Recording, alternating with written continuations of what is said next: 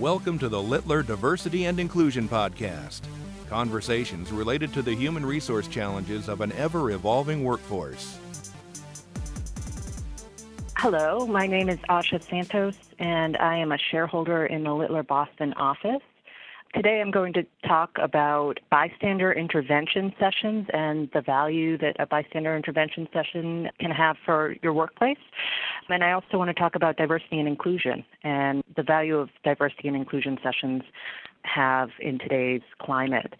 So many employers routinely offer legally compliant anti-harassment and discrimination trainings. And I think since Me Too and the movement that began in late 2017, there's been a sort of reconsideration of ways to effectively communicate values to workers in a workplace and how to sort of attack workplace culture and make everyone feel like they have a stake in culture. And I think both bystander intervention sessions and diversity and inclusion are a really good starting point for working with employees to create inclusive culture.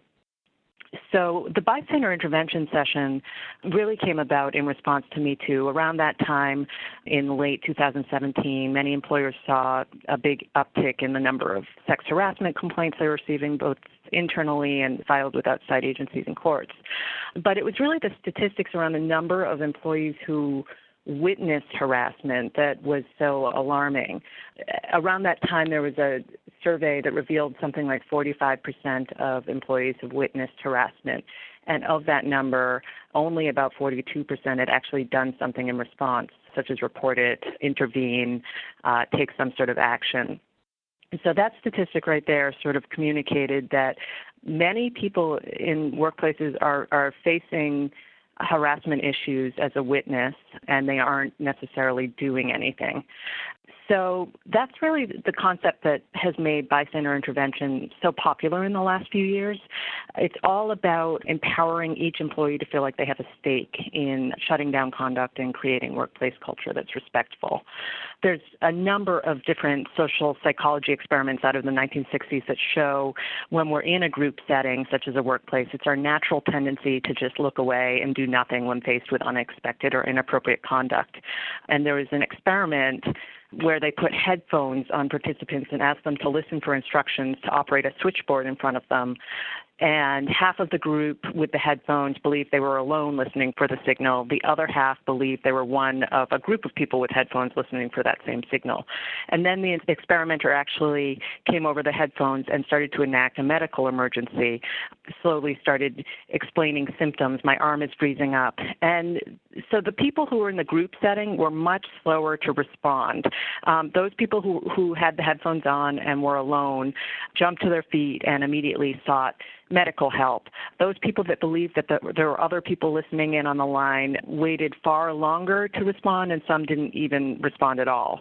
The study, and there were others like it, really demonstrates what's since been coined the bystander effect, the tendency for people just to not act and to look away when faced with unexpected or inappropriate conduct in a group setting.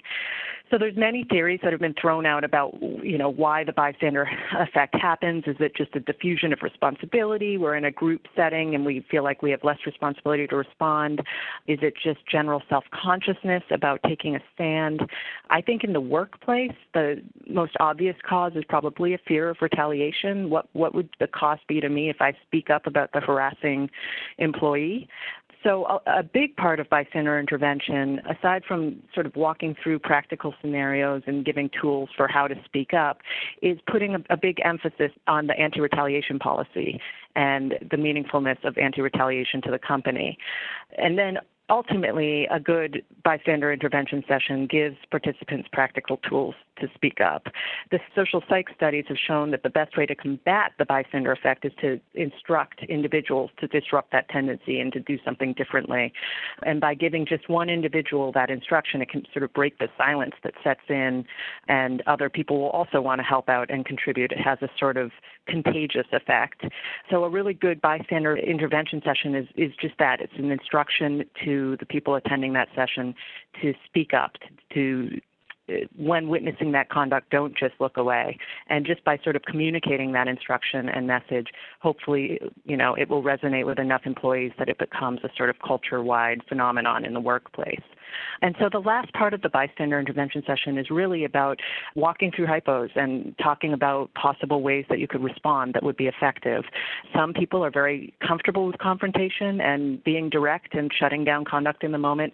Other people might feel like the best and most effective way that they can intervene is just by reporting the conduct after the fact, and that's fine too. The point being just that all participants should come away with tools so that they can contribute to shutting down that conduct. So that's bystander intervention, and I think it's been very popular and it's been very successful because it's very practical, and it sort of moves away from that compliance piece and sort of what are the elements of a legal claim, and really gives participants that sense that they have practical tools for shutting down this conduct at that gateway stage before it escalates into a big legal claim. The other session that I wanted to talk about today is diversity and inclusion. Diversity and inclusion sessions have been around for decades, and I think they've taken on even more importance in the past few years for obvious reasons because of our political climate.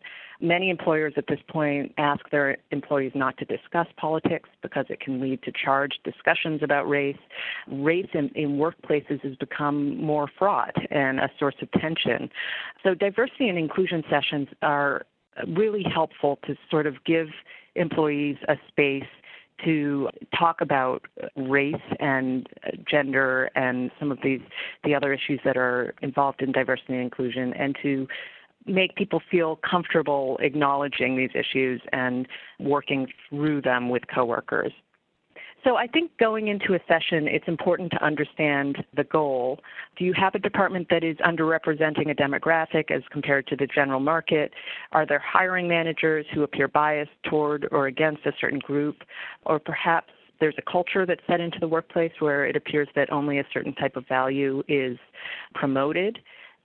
And so I think diversity and inclusion training can really address those issues in a couple of valuable ways. First, it gives participants a much broader understanding of diversity so that it's not conceptualized as just a race or a gender thing. It's really about every aspect that makes a person different, how we express ourselves, what we value, how we process information and learn it, what our comfort level is in certain situations. And when people have a much broader conception of diversity, I think it feels like a less threatening concept to many people when we're talking about how diversity is a lot about values. And so I think a really valuable piece of diversity and inclusion training is giving participants a broader understanding of diversity. And the second piece is starting with the premise that everyone has biases and really getting at what unconscious biases are, that we all have them. And by reflecting on times in our lives when we may have operated on those biases without thinking, we can sort of see how it can impact our day-to-day interactions. There's this great online implicit bias test that can give participants a good sense of what biases they hold. And many people who think they don't have biases do terribly on implicit bias tests. It's usually people who claim not to have bias who, in fact, have the most biases. And then, obviously, a good diversity and inclusion session is part of a bigger mission, part of a larger strategy around creating and sustaining an inclusive workplace. So that would mean also focusing attention on recruitment efforts, retention initiatives, and all of those sorts of things.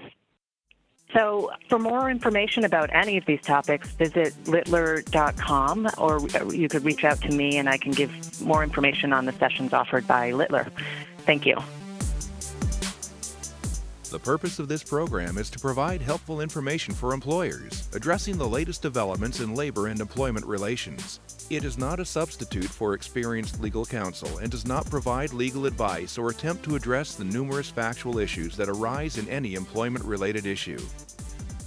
To discover other labor and employment podcast series from Littler, the largest global employment and labor law practice, visit littler.com/podcasts.